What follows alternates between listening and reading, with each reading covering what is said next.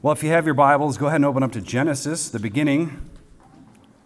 Genesis chapter 1. As we start our new series in Genesis 1 through 11, we're going to look at chapters 1 through 11. We're calling it the Eden story. And I want to have you stand as we read God's Word together from Genesis chapter 1, verse 1.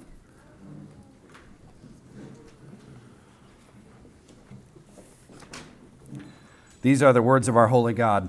In the beginning, God created the heavens and the earth. Let's pray. Our Father and Holy Lord, as we turn to your word, may the Spirit of God rest upon us. Help us to be steadfast in our hearing, in our speaking, in our believing, and in our living. Through Christ our Lord we pray, and amen. You can be seated. I want to begin this morning by emphasizing to you that my intention with this series is to accentuate the biblical theology of Genesis 1 through 11 as it pertains and lays the foundation for the rest of the Bible. And I'm not going to get too deep into the scientific debates surrounding Christian cosmology as it relates to other cosmological beliefs. When reading and studying Genesis, Christians are oftentimes caught up in the question of dinosaurs and Darwin, or the fossil record and naturalistic evolution.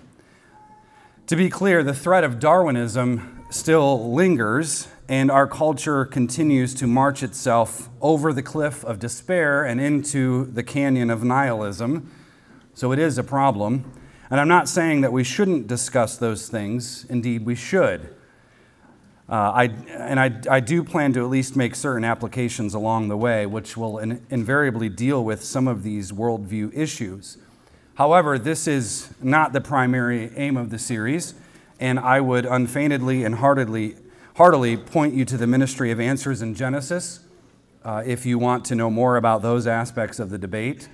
They have a ton of wonderful resources. We have mounds of their material in our home, so pretty much anything you can find from them, it's going to be worth your time. And they cover a wide range of topics, so make sure that you earmark Answers in Genesis for another time. At any rate, the goal of this series, titled The Eden Story, is to tie together certain themes with the whole of the Bible, hence the term biblical theology, and based on those foundational items, examine our call to faithfulness in every area of life. From Genesis 1 verse 1 onward, we have the establishment of the kingdom of God in the universe, with the earth being the central focus. The earth is the central focus of God's kingdom activities. Included in the kingdom is the fact that man is the crown of God's creation plan. The earth is the central focus. Man is the central focus on this earth. The Bible, being God's self-disclosing word revelation, explains the contour of reality. It tells us all about reality, the multifaceted shape of our day-to-day experience, and it does so in terms of its orientation to God. In the beginning, God. Everything is oriented to God and stems from Him.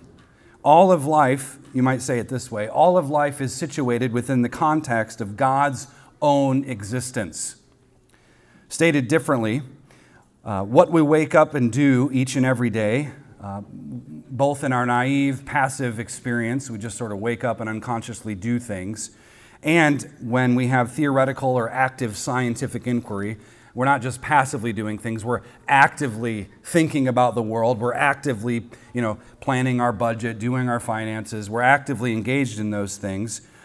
But when we do all of those, all of it is to be anchored to a covenantal paradigm, which is set forth in Genesis 1:1. It's a covenantal paradigm we see from the very first verse in Holy Scripture. Now, the Bible isn't just a book of stories to think about. Sometimes it's reduced to that, but it's not just a book of stories that we should just think about and, wasn't that a fun story, and then move on with our lives. God's inscripturated word lays out patterns and structures through which we live and move and have our being. God's word, His inscripturated word, tells us that there are patterns, there are structures to our lives, who we are, what our families are called to be, how the world is structured. It tells us all of that. Let me say it differently. It doesn't just tell us what to think, but also how to think. The Bible doesn't just tell us what to think, although it does include some of those things, but it teaches us how to think, how to perceive the world, how to perceive ourselves, how to navigate every area of life. It's not simply pondering theological concepts, as important as it is to know those things. Rather, it gives us an interpretive grid by which and through which all of life is to be understood. The Bible isn't one story among other true and viable options that are all for sale on the theological market. A little bit of Confucius, a little bit of Buddha, maybe a little bit of Bible. There's some truth there. There's truth in the Quran, and we sort of just a la carte the whole thing. The Bible isn't just one story among others. Instead, the Bible is the story of reality. It is the story of reality. And any other explanation that is out there in the market, in the agora, must first deal with this audacious truth. And many Christians get this wrong. Oh, well, the Bible's, it's inspiring. Just read the stories. They're fun. No, it is God's self-revelation. It's His Word. We shouldn't treat it like it's just one option among others. It claims something about the world. It claims something about God. It claims something about creation and man. And we shouldn't, try to make that more palatable for people. It is the story. C.S. Lewis put it well. You've probably heard this quote before. He said, "I believe in Christianity as I believe that the sun has risen, not only because I see it, but because by it I see everything else." Which is to say, for the Christian, the world and all of reality is what it is because God is who He is. The Creator, the Sustainer, the Provider, the Governor, the Savior. He is the source of all things. Scripture, as Bavinck intimates, doesn't argue for God. The Scripture isn't arguing for God. It simply presents the God who is there. Let's look at our text here. Genesis 1:1. In the beginning, God created the heavens and the earth. One verse for today, the rest of the chapter next week, Lord willing. But Genesis 1:1 sets the stage for all of life being in covenantal relationship with the triune God. All of life is in covenantal relationship with the triune God. It doesn't list rational arguments or spell out philosophical platitudes. It doesn't even give us scientific formulations either. We don't have the periodic table just told, here's what matter is composed of, and this is the gravity, and this is all these scientific things. We have none of that. The Bible opens by telling us simply what is. In the beginning, God created the heavens and the earth. Not a question, not a suggestion. It is a truth claim. In the beginning, this is what happened. We have, in this one verse, the presentation of four important things. First, we have the beginning. That is the establishment of time. This is the establishment of time. We'll talk about time a little bit in a second. But that's the first thing we have. In the beginning, that's the introduction of time into our reality. The second, we have the subject. That is the self-existent, totally sovereign Creator God. So we have time, and then we have the subject, who is God. In the beginning, God. The third thing we have the miraculous action, i.e., creation out of nothing. Creatio ex nihilo in the Latin. Meaning, when we say, by the way, and it's important to know, when we say creation out of nothing, we mean that God used no pre-existent material. Some of the Greek philosophers, and many of them believe that matter was eternal, and we're going to talk about that, but they thought that, if the gods made the world, then they just had to use what was available to them, and that was clearly the periodic table. We have none of that here. God used nothing but His own power to create. No pre-existent material, no carbon and all these things floating in this vast space that somehow got there and then collided, and we call it the Big Bang. No pre-existing material existed. Nothing. Creation out of nothing. That's the third thing. The fourth thing, we have the object of creation, that is heaven and earth. We have the establishment of space. The establishment of space. So time, the subject being God, we have creation out of nothing. The Hebrew word bara there in the first verse is literally out of nothing. David uses it in Psalm 51 when he asks God to create in him a clean heart. Create in me out of nothing by the power of your word, a clean and new heart. And fourth, we have the establishment of space. So this is the very first verse in the very first book of Holy Scripture. The first verse in the very first book. Time, space, and matter brought forth by the sovereign will of a sovereign God. Time gives successive moments of existence and being. That's why I don't believe in time travel. Side note. We have successive states of being, and you can't undo that. Your being is limited to time and space. It's a fun thing to think about. I mean, what would you do if you could go back in time? And everything from predict the lottery correct to changing the course of events. But time gives us successive moments of being, of existence, who we are. Now, space makes things spread out in said existence. So you and I exist in a literal physical body made up of a whole lot of things, but we're limited to one space. To be able to be in multiple places and multiple times. But alas, we cannot. Time and space prevent that from happening. So time and space were brought forth together at the same time, at the same beginning. Augustine was a stark defender of this when there were lots of theories about how time came into being. And, even when we describe God as eternal, we're assigning time to him, which is a finite concept, and so we get into a whole lot of philosophical stuff there. But both time and space were brought forth at the same time, the same beginning. Time carries space along in terms of God's law word. Space hosts time in terms of God's purposes. Time is interwoven with every aspect of spatial existence, so they go together. We get older, our bodies change, things are different, and yet they're the same. You are the same person that you were, 18 years ago, 20 years ago, 5 years ago, but you changed.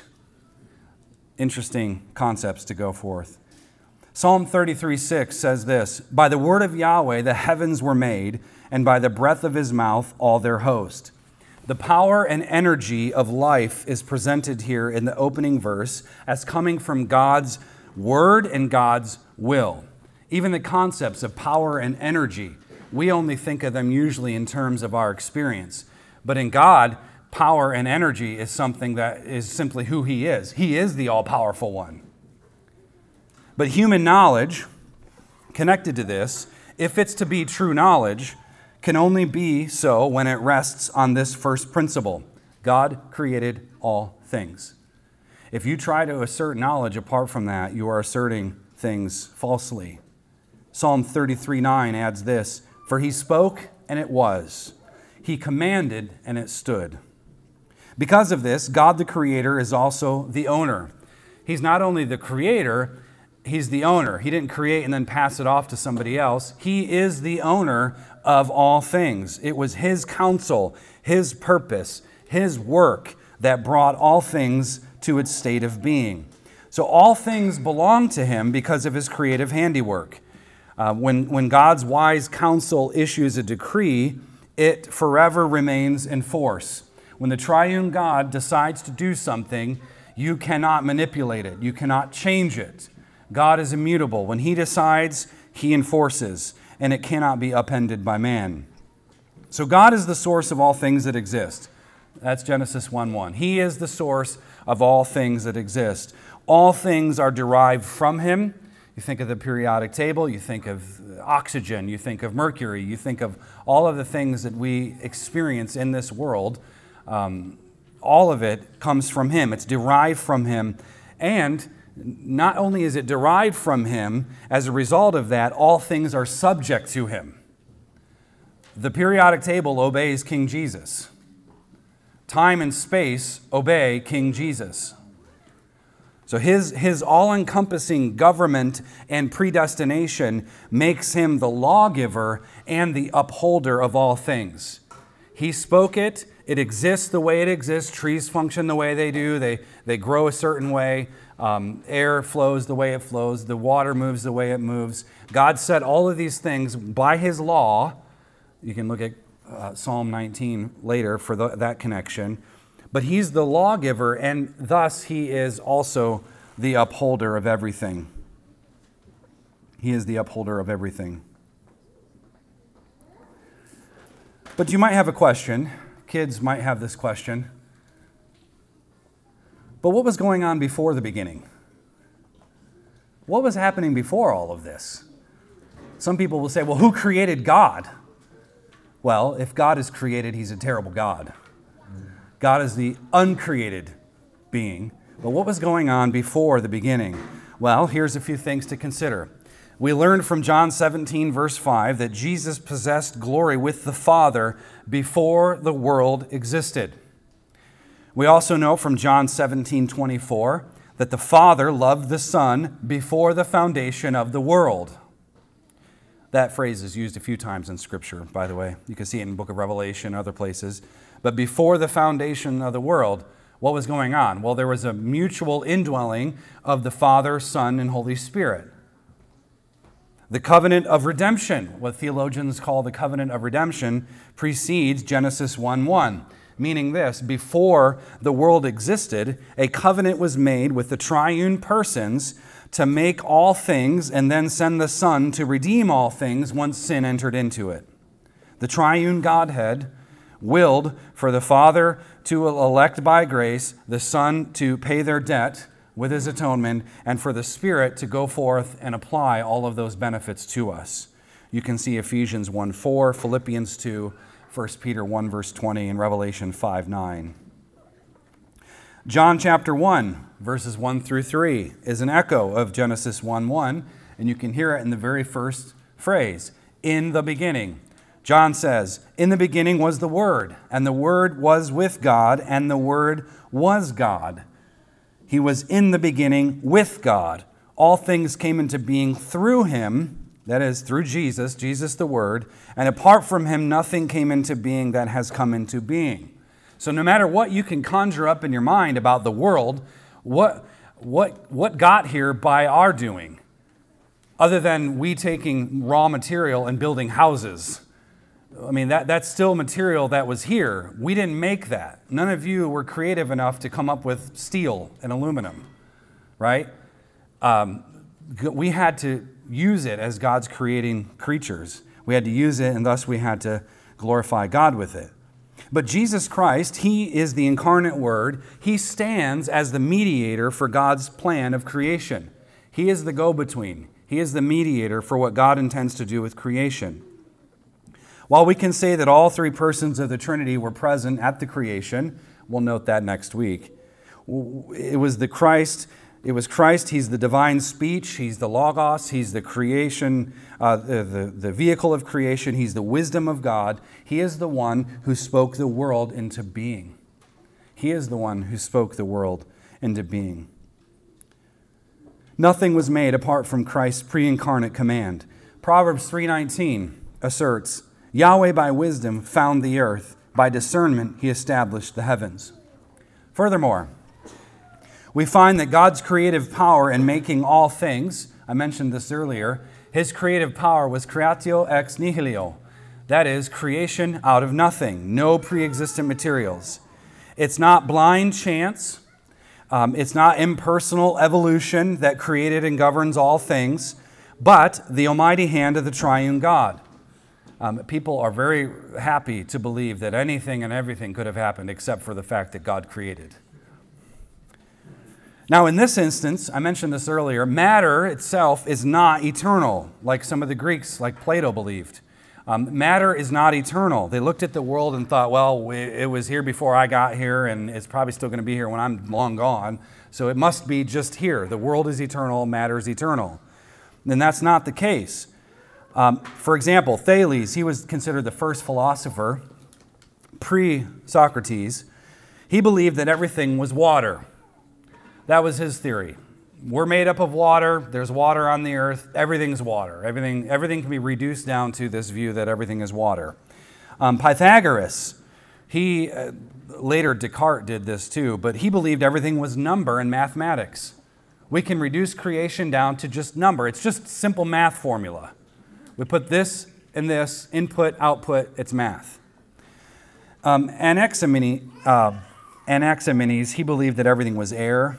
You had a lot of people believing it's air, it's earth, it's fire, it's light, it's all sorts of things. But think about it for a moment. Non-Christian metaphysical beliefs in the ancient world believed that matter was eternal, matter is unlimited, and thus it's impersonal. The world is just impersonal. It's a cold, dark place, suck it up. That was the belief. Man is simply here as a result of impersonal fate. We're just here with this ever-changing flux of chance and possibility. That's just the world we live in. But in the Christian world and life view, there is no matter or substance that exists eternally next to God. It's not like, well, God is eternal and he's just there, and then, there happens to be something beside him that's eternal as well. God and God alone exists for eternity. What was happening before creation? God was existing sufficiently in and of himself, Father, Son, and Holy Spirit. And this eternal God created matter with a beginning. He created matter with a beginning. From everlasting to everlasting, you are God, Psalm 90, verse 2 says. Now, with this in mind, we need to remember that creation's ontology, its being, its existence, implies a providential guidance from this Creator. We look at the world, we see what it is, and we realize there is something going on here. The sun does its thing, and the seasons change, the leaves fall off, and none of us freak out about it every fall. Like, oh no, they're gone forever. We know they're coming back. We know that something is going to work because we've seen it, we've experienced it. But what we have to do is remember that God is providentially guiding these things. He formed the world not to exist on its own, but rather to exist by and through and with his counsel and will. You'll remember Romans 11:36 testifies, for from him and through him and to him are all things. For from him and to him and through him are all things. As the owner who creates all fact, there is no brute factuality, meaning that facts are detached from God. They're just hanging in the world under their own volition. If you can ever stand it to watch Bill Nye, the science guy, say things, his debate with Ken Ham, it's just excruciating. They're just fact. It's just fact. You hear them all the time. If you really want to give yourself a headache, watch Ken Ham give him the tour of the ark. Oh, it's painful. They can't even get through one exhibit without Bill Nye just, fire hosing him. It's crazy. But that's what people who don't believe in creation do. Well, it's just a fact. It's just a fact that the clouds do what they do. It's just a fact that rain comes, and it's just a fact that if you plant a seed, it's going to sprout. And they like to take facts and detach them from the God who gives them. And we can't let that happen. The creation isn't wound up like a watch and then it's left to its own devices. That would be Thomas Jefferson's God. But our world is actively sustained by God. It's actively sustained by him. He's actively sustaining you every single day. Your heart beats, you're breathing his air, he is sustaining you. Truth, then, is that which corresponds and that which coincides with the mind of God. Never forget that, because people who reject the truth of Christ don't know how to define truth. Truth is that which corresponds and coincides with the mind of God. Truth is simply God's thoughts. And he doesn't tell us all of his thoughts, because his ways are not our ways and his thoughts aren't our thoughts, Isaiah says. So nothing in creation can be credited with generating its own existence. Even the kids here, right? You might think, wow, my parents are so lucky that I'm here because I did this. You didn't. No one did that. We were there. We saw it go down. We understand how this process works. You didn't bring yourself into existence. You didn't will yourself into existence. What do you have that you have not received? So the universe is bound to the law of God, and thus all facts, all truth, all of reality is exhaustively interpreted by God, and it's anchored to God. God dictates all truth absolutely. This is Christian presuppositionalism one-on-one. When you deal with the unbelieving world, the very first point is we're all swimming in God's ocean. We are breathing God's air. We are interpreting things because God allows us to. Even our minds function a certain way because God says it. We just are in this world and God put it here. Everything corresponds to Him. Finally, the question of why God created sits before us here. Before we back out and apply this, we look at Genesis 1:1. Why did God create?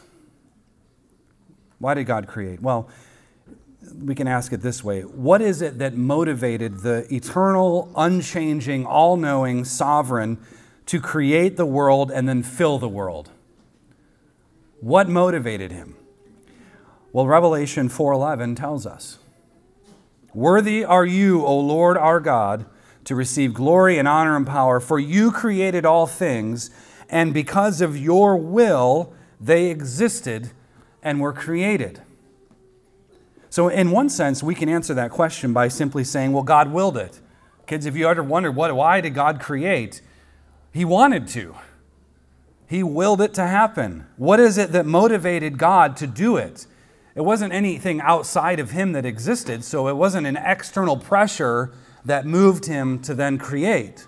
Why did God create? He is totally free, and thus His desire, His counsel, and His will is what created us. The King James Version says it this way of Revelation 4:11. "Thou art worthy, O Lord, to receive glory and honor and power, for Thou hast created all things, and for Thy pleasure they are and were created." The word pleasure, the word will in the LSB, they go together. It was He saw it was good to do it, so He wanted to do it. It was the basic answer is God's pleasure and will. That's why. Why? God who is goodness sought to be good. God who is perfect and all-knowing created all things for His own pleasure, His own purposes, His own good. Isaiah 43:7 says that He did it for His glory. He created all things, you and I, for His glory. No one forced His hand, extorted His will, or informed His counsel. In His own self-sufficiency, in consultation with wisdom, that is Christ, Job speaks of this, as does Proverbs 8. In His own consultation, God took counsel with Himself. He created for His own honor, His own love. He didn't do it because He lacked something. He didn't do it because He needed something. God is always at rest. He's always at peace with Himself. God is always He's always in Himself the highest good, the greatest joy. He doesn't need to worry about what else is going on. He is the highest good. He is the greatest joy. He created the world because He desired to put His glory on display. And the world, thus, is a mirror. We're going to talk some about that in the next couple of chapters. But He created the world for His own glory, but He did it because it is a mirror. The creation is a mirror that's supposed to reflect His glory. He wants men to share in God's blessedness and holiness. Heaven and earth were made together. And you should know that they were made for each other. God made them in order to fill them with His glory. Isaiah 40:22 illustrates this. "It is He who inhabits above the circle of the earth, and its inhabitants are like grasshoppers. It is He who stretches out the heavens like a curtain and spreads them out like a tent to inhabit." Why did God create the heavens and the earth? To inhabit them, for His glory to be manifested in them.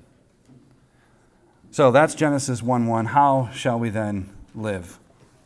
There are three things I want to deal with here in this opening message of our series. These are three concepts that are absolutely foundational to your life in God's integral world.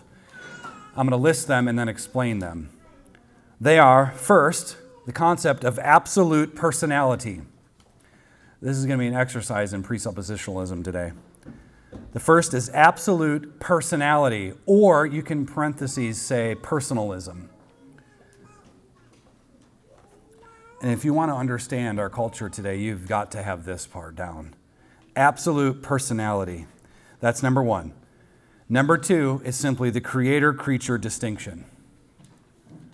So we're going to talk about absolute personality, what that means, and then we're going to talk about the creator-creature distinction, foundational to Van Til's thought, foundational to Reformed theology, foundational to Scripture.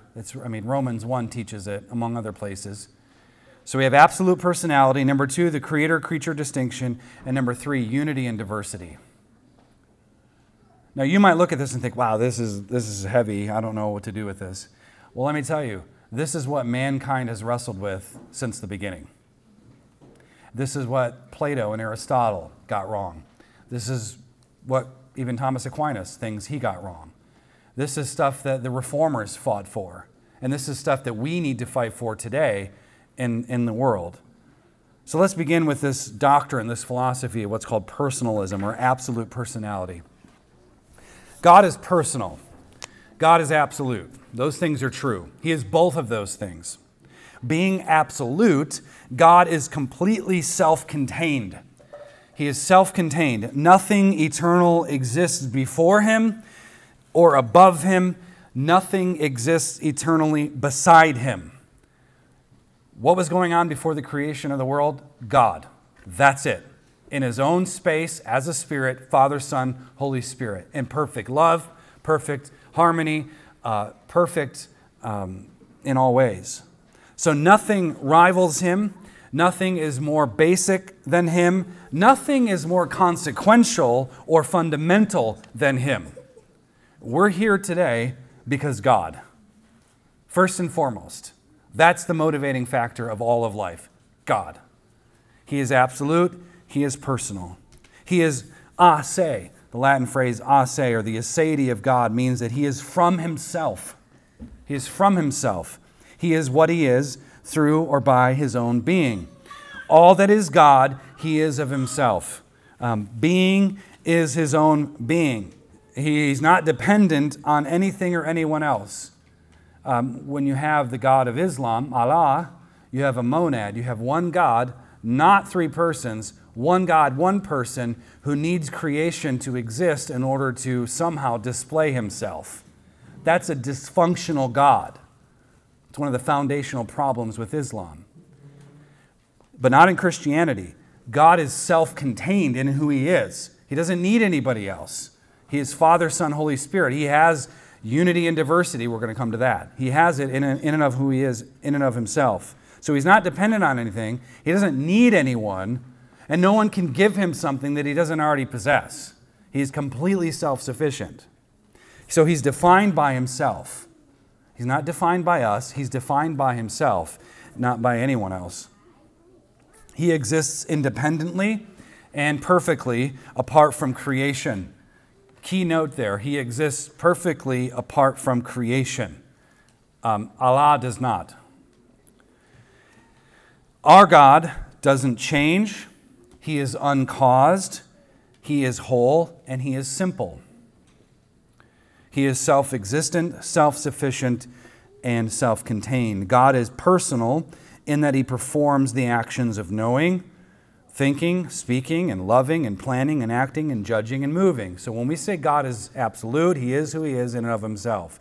When we say he has personality, he acts, he moves, he loves, he judges, he participates, he plans, he moves in history. So biblical personalism stems from the Trinity. There is one God, there is three persons. Each person is personal. The Father exercises personality. The Son exercises personality. The Spirit exercises personality. They themselves are completely coherent in themselves, and they exhibit, they move, they judge, they act, they do things. So God is personal. He possesses personality, and he thus has character. God has character, and he defines character in and of himself. So he is self-conscious, he's morally active, He is intellectually vigorous and good. That's why it's a horrible belief to think that God had to look down the halls of time to see what would happen. That is a major deficiency in God. If he has to go searching for information, that is a massive problem, a major breakdown in Christian theology. That's what makes Pelagianism and even Arminianism so terrible. Now, the evolutionary worldview, that's what we swim in today. The evolutionary worldview denies personality. Because science has been elevated to divine status, everything is reduced down or absolutized to matter and motion and brain fizz. Who are your ancestors? I don't know. They couldn't talk. That's what the evolutionary worldview teaches. This reducing everything down to the biotic or the physical aspect of life. Curiously, nature, sometimes, you've heard it, has she been called Mother Nature? Creation, personalized, ironically. Sometimes nature is given personality. Apparently nature can fight back with climate change. Nature can fight back with mudslides or even hurricanes. A video went viral of Ellen DeGeneres. Oh, Mother Nature, there was mudslides in the background in California. Mother Nature is angry with us. We are not doing what we're supposed to be doing. We're not taking care of her, and she's fighting back. And you just look at it like, we are in clown world, and she's the clown leader. But that's the worldview. We've come from apes, and we're just brain fizz and chemicals. But that has personality. Mother Nature is out there. You see, modern people today, modernists, they want ethics, they want love, they want beauty, and they plaster it everywhere, right? Especially during the month of June. But they want it from an impersonal, inanimate world. Thus, man is an evolutionary machine. Now that leads to two basic outcomes. First, you have pantheism. That has the absolute, but it has no personality. That's Hinduism, Kabbalistic Judaism, Taoism. So they have an absolute thing going on. God is in everything, but there's no personality. Second, you have polytheism, like the Greek and Roman gods. You go to Virginia Beach, you see the giant statue of Jupiter, the Roman god. We're not religious. Okay. Polytheism desires personality. We want different. The Greek gods had all sorts of personalities, different gods of love and all of these other gods that were participated in other ways. They want personality, but they can't claim the absolute. Why? Because there's so many of them. None of them are absolute. Only the triune God of the Bible provides a balance for both the absolute and the personality, and neither of which takes priority over the other. So in this paradigm, God's character is holy, his character is good, his character is pure, and because of this intrinsically qualified nature of being, the universe can thus have structure. The universe has meaning. The universe has purpose. And God's law is not arbitrary. His law is not arbitrary, just like everything else is arbitrary in the evolutionary thinking. God's law is the normative structure of the world. Things are the way they are because God commands them to be so. And it's good. Things are good because God says that they're good. Things are beautiful because God says they're beautiful. Things are true because God gives truth, and he is truth. Now, Darwin saw an impersonal world with all of this unstructured chaos, unpredictability. There's this force of nature, oftentimes referred to, that dehumanized our existence, and thus it destroyed any coherence within creation. This is mind-boggling, but when you tell people they came from apes, we shouldn't be surprised when they start acting like apes. The public school system is wrought with this. You just came from apes. Oh, so life has no meaning? Great. Let's see what I can do next. And then we're shocked when things happen. That's what you've told them. You've told them you live in an impersonal world and you really don't matter. You're not made in the image of God. Your ancestors, your grandparents invented a new word, grandsesters. I like that actually. your ape-cestors, all of them were who knows, somewhere, finding food out in the wilderness and struggling to exist. If that's what you tell people, what do you think is going to happen? But to the contrary, Christianity teaches otherwise. So that's absolute personality. You have to know that the world exists from God who is absolute, and he has a personality. So things can be true and good and beautiful. The second thing is the biblical doctrine of the creator-creature distinction. And I'll tell you this is the most important and foundational piece of knowledge for man. If you get this wrong, you get everything else wrong. When we read Genesis 1:1, we realize that there are two fundamental modes of being and types of existence in God's world. We have God's existence. God's existence is self-contained, it's immutable, it's unchangeable. And then there's the existence of creation. So Genesis 1:1, right there. We have God, who exists on his own being, and creation, which exists in a different mode of being. Van Til said it this way. He said, so I point out that the Bible does contain a theory of reality, and this theory of reality is of two levels of being. First, of God as infinite, eternal, and unchangeable, and second, the universe as derivative, finite, temporal, and changeable. He goes on, a position is best known by its most basic differentiation. The meaning of all words in the Christian theory of being depend upon the differentiation between the self-contained God and the created universe. That is to say, knowledge and experience are tied up in this distinction. God exists. That is one mode of existence, and that is infinite, eternal, and unchangeable. In the beginning, God. That is God. Whereas creation's existence, including man, is derivative, he says, finite, temporal, and changeable. So today's scientism, and by the way, if the last 2 years didn't teach you anything, it should have taught you we live in a scientific cult world. Scientism believes that everything is one. That's a monastic view of the world, a monist view of the world.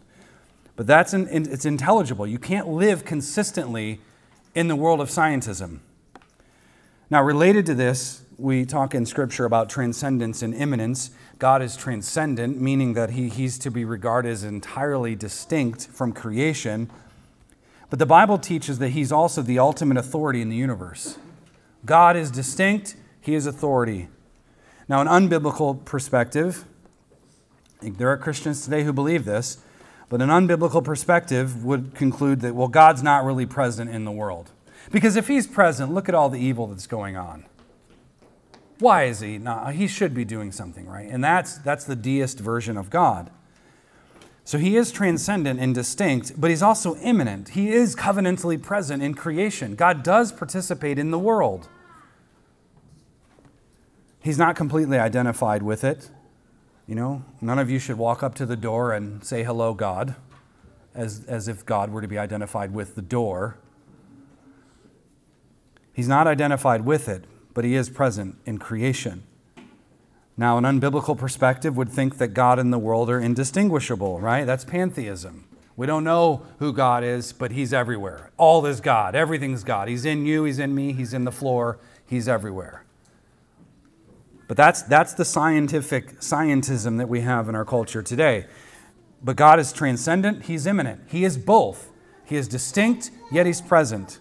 And we can know God, and thus we can know ourselves because he has bound himself to us by covenant. And all non-Christian thought mixes this stuff into rank heresy. So that's the creator-creature distinction. You have to hold tightly to that.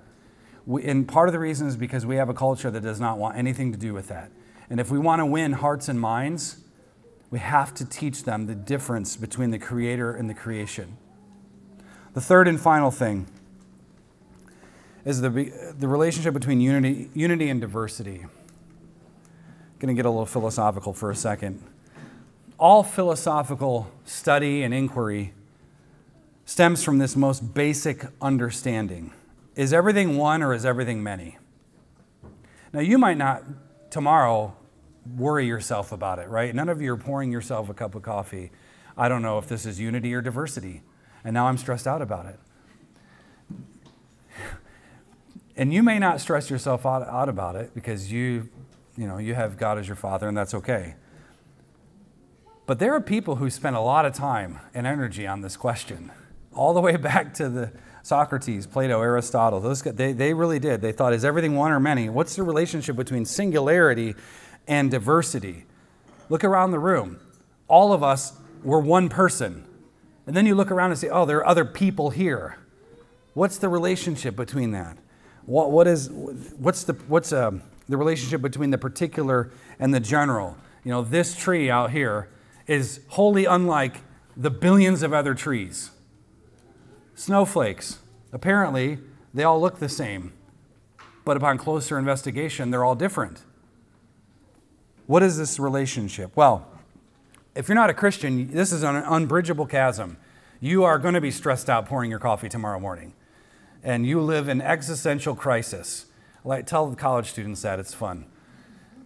You live in existential crisis. You just don't know it yet. Let me help you understand.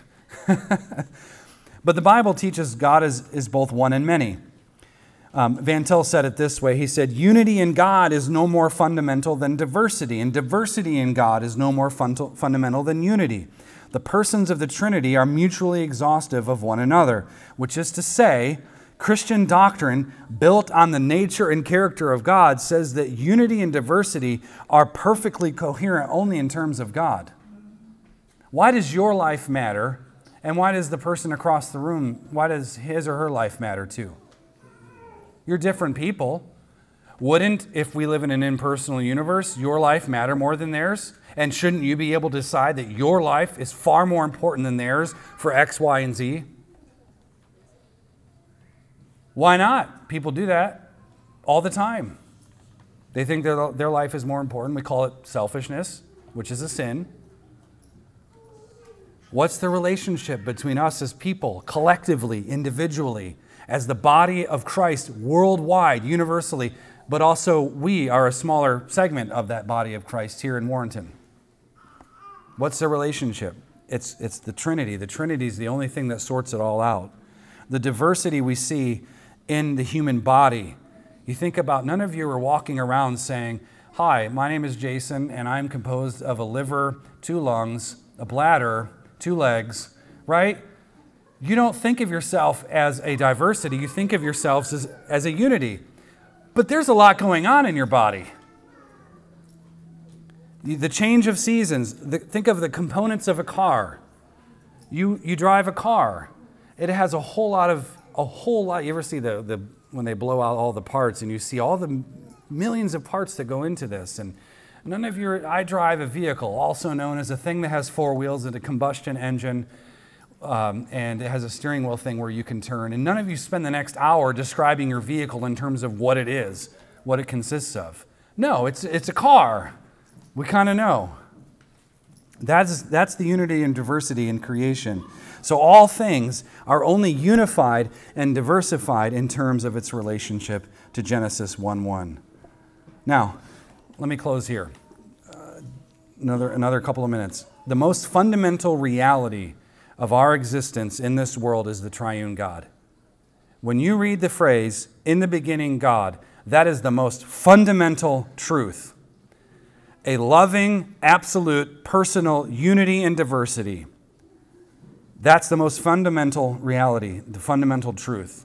Reality, then, is only intelligible when we have the Christian world and life view. It's only intelligible.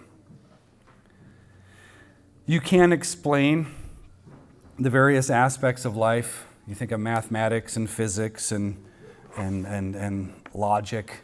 You can't explain history, the social aspect of life, the aesthetic. Beauty, what is beauty? How would you define beauty? You can't define any of it. The ethical, the faith. You can't define this world in terms of itself. You can't reduce the diversity of our human experience on earth down to one aspect of human existence. You just can't. Every non-Christian philosophy collapses on itself because it cannot account for all of the multifaceted diversity of the world, the unity that brings it all together, and the transcendence of God that makes it possible. How would you answer the question if an unbeliever comes up to you and says, what is this life? How do you describe it? Would you say, well, everything is just number. You're one number, I'm another number. Good luck. Or would you go the Karl Marx route? Everything is an economic struggle in history, so you got to kill the rich people so that you can be rich, and then create another poor class. And then on you go. What is life? It's life in God's world in terms of God. He makes it possible. As we think about our series, I wanted to just kind of lay it out, the presuppositional foundation today. Here's probably the main point out of all of this. Man cannot and must not attempt to posit some sort of existence outside of the truth of what we have here in Genesis 1:1. I mean, what's your favorite Bible verse? It could be who knows, there's tons of them to pick from. But Genesis 1:1 is the most consequential. If you get Genesis 1:1 wrong, you get everything else wrong. And when man tries to exist outside of what we see here, it's suicidal. God doesn't simply allow the world to exist. He makes it exist. He doesn't simply allow your heart to continue beating right this very second. He makes it happen. He makes it. Christ upholds all things by the word of his power, Hebrews 1:2. Were Jesus to remove his hand of providence, everything would cease to exist just as quickly as it came into being. Do you feel the weight of that? If he removed his hand of providence, everything would collapse and go into nothingness in a moment, just like that. Instantaneously. And because creation and providence go hand in hand, we can conclude that man is never, at any point in his life, none of you are ever independent of God. Ever. Sinful men are never in a position to emancipate themselves from God's sovereign authority. The structure of creation, it's complete, it's immovable, because all of creation adheres to the law of God and the power of God's word.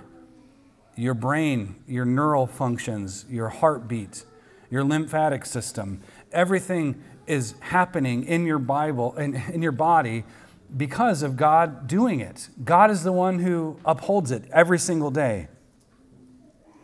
But we know that sin enters in.